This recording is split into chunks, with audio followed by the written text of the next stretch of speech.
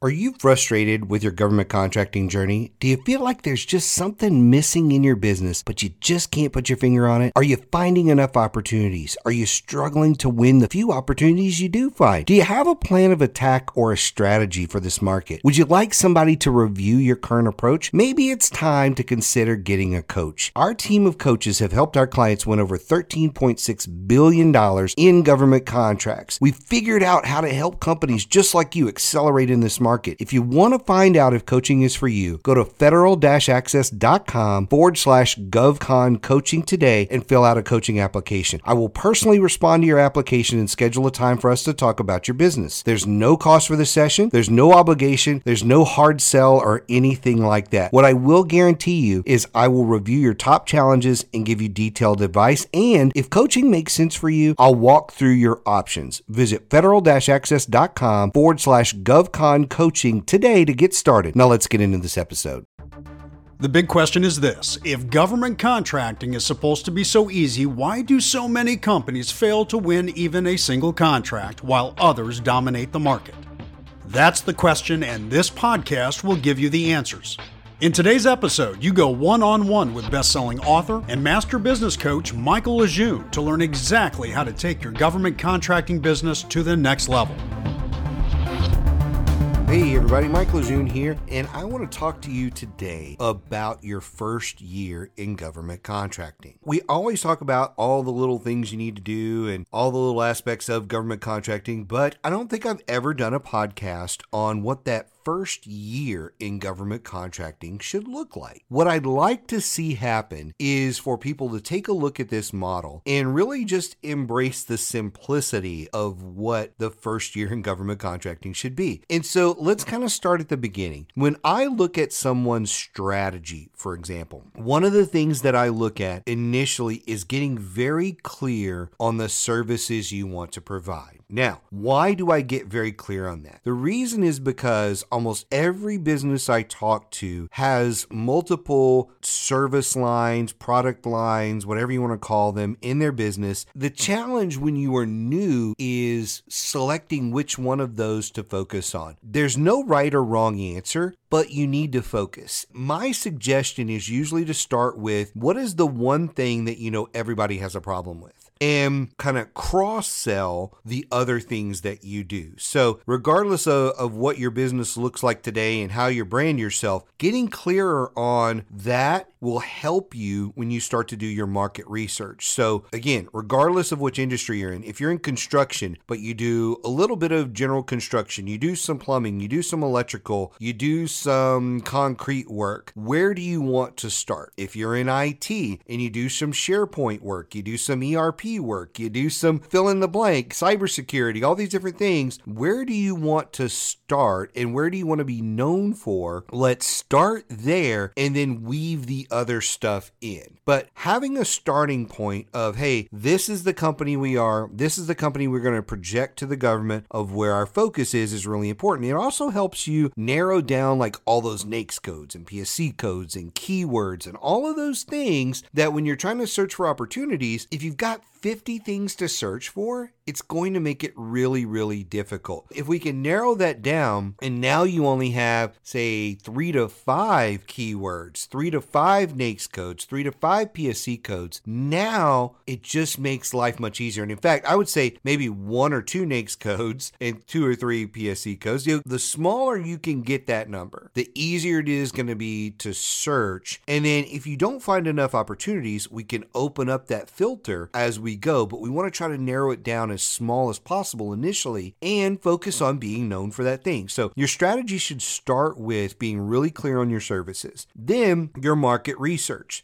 Who buys what you sell? We do that through SAM.gov. We do it through USA Spending. There's a lot of different ways we focus on there. Once you find out who buys what you sell, this is where you start to really work on the deep side of the strategy of figuring out the agencies specifically. So within the CDC, if there's certain offices you need to work with, within the DoD, which branches of the military you want to work with, that sort of thing. Figuring those out and picking 1, 2, maybe 3 targets that you really want to focus on on in that first year. So out of all the people who buys what you sell, now we're looking at, hey, in this first year, I'm going to focus on these 3 targets. I'm going to focus on the Army, and I'm going to focus on Fort Hood, whatever else, right? I don't know which other places you'd want to focus on, but let's say that's where you start with. You get the Army, you get your couple of bases that you want to work with. Maybe you pick one other branch, maybe you pick Air Force on a couple of bases you want to work with. And now you've got again, it's a target, but it's a select group within the government that you're going to focus on. From there, you can start learning who their OSDBUs are, who their small business offices are, all those different organizations like that, or all those different contacts like that you need to make contact with. You can focus on that. Remember what I just said here. I didn't say contracting officers. OSDBUs, so the Office of Small Disadvantaged Business Utilization, those folks, that's often the entry point, your small business office, then your contracting offices, and your PM level, so your project and program manager level. You can focus on what all of those are, and you want to start basically building an org chart, like who are these people that I need to talk to? What should this look like? And now you go from I want to sell to the government to now I'm selling to the Army and the Air Force. Here are the bases I'm working on. Here are my small business contacts, my OSDBU contacts, my contracting officers, my PMs for the PMs that I need to get that grassroots level support for. And now you've got the makings of an actual strategy, if you will, where hey, these are the people that are going to help propel me to the next level. Now, in that first, say 3 to 6 months, I'm doing that research. I'm identifying all those people. That's probably in the first 0 to 3 months. Then the next 3 to 6 months, my focus is really making contact with those people, learning about what they're doing, learning about what their challenges are, learning how I might be able to help with that, gathering information on current contracts, expiring contracts, new contracts, all that kind of stuff. I'm looking at their forecast. I'm going to their website if they have a doing business with tab on it, and I'm going through their presentation on doing business with. I'm looking to see if they have industry days. I'm looking to see if they have webinars. I'm going through all of that because that first 0 to 6 months is mostly intelligence gathering. It's intelligence gathering, learning those organizations, learning those cultures, learning about what's going on so that you know them inside and out. That doesn't mean you can't chase any contracts during those first, 0 to 6 months. But in that first 6 months, the focus really needs to be on learning everything you can about your customer. As you start to get to the end of that 6 months, by then, if I haven't already, I'm starting to make contact with potential teaming partners. And that's really my focus now is, hey, I want to parlay that education and information, intelligence, whatever you want to call it, that I've gained in that first several months. I want to kind of parlay that into teaming opportunities where I can team with companies who are already working with my customers. I'll say that again. You want to focus on winning contracts by teaming with people that are already working with and have past performance with your ideal clients. That is the majority of the rest of the year for you because your focus in that first year of doing business is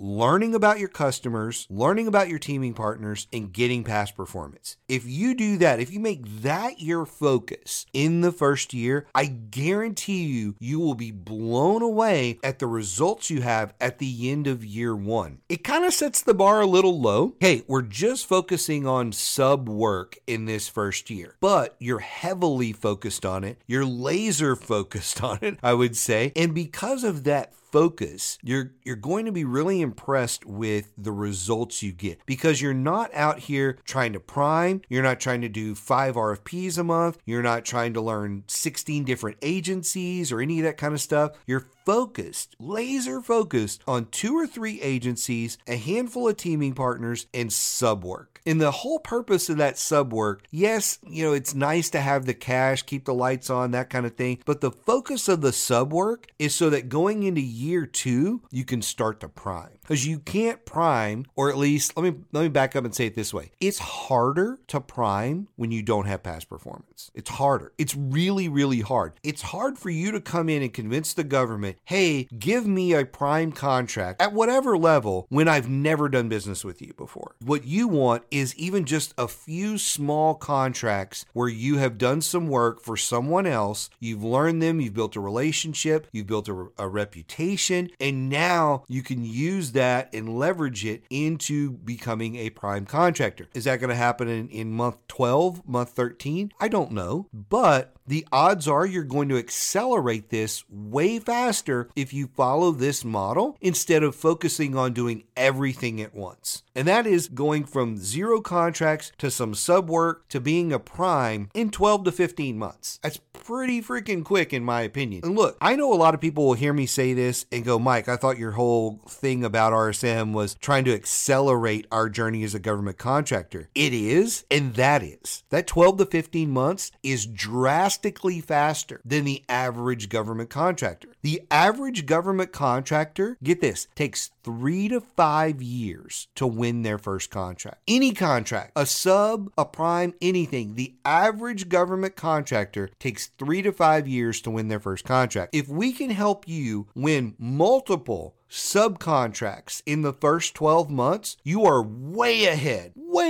of the average government contractor. And now you're above average and you're transitioning after month 12, or maybe a little sooner, into becoming a prime. So follow this advice. Keep it really simple on just focusing on gathering that intelligence, meeting your teaming partners, getting some sub work. And that is the goal of year 1. Year 1 is to set you up for success in year 2 so that you can grow up and become a prime and really start winning some bigger contracts. If you take that advice, I guarantee you will be way ahead of the majority of the pack. And if you have questions, as always, you know how to reach me. I'd be happy to chat with you about this. We'll see you next episode.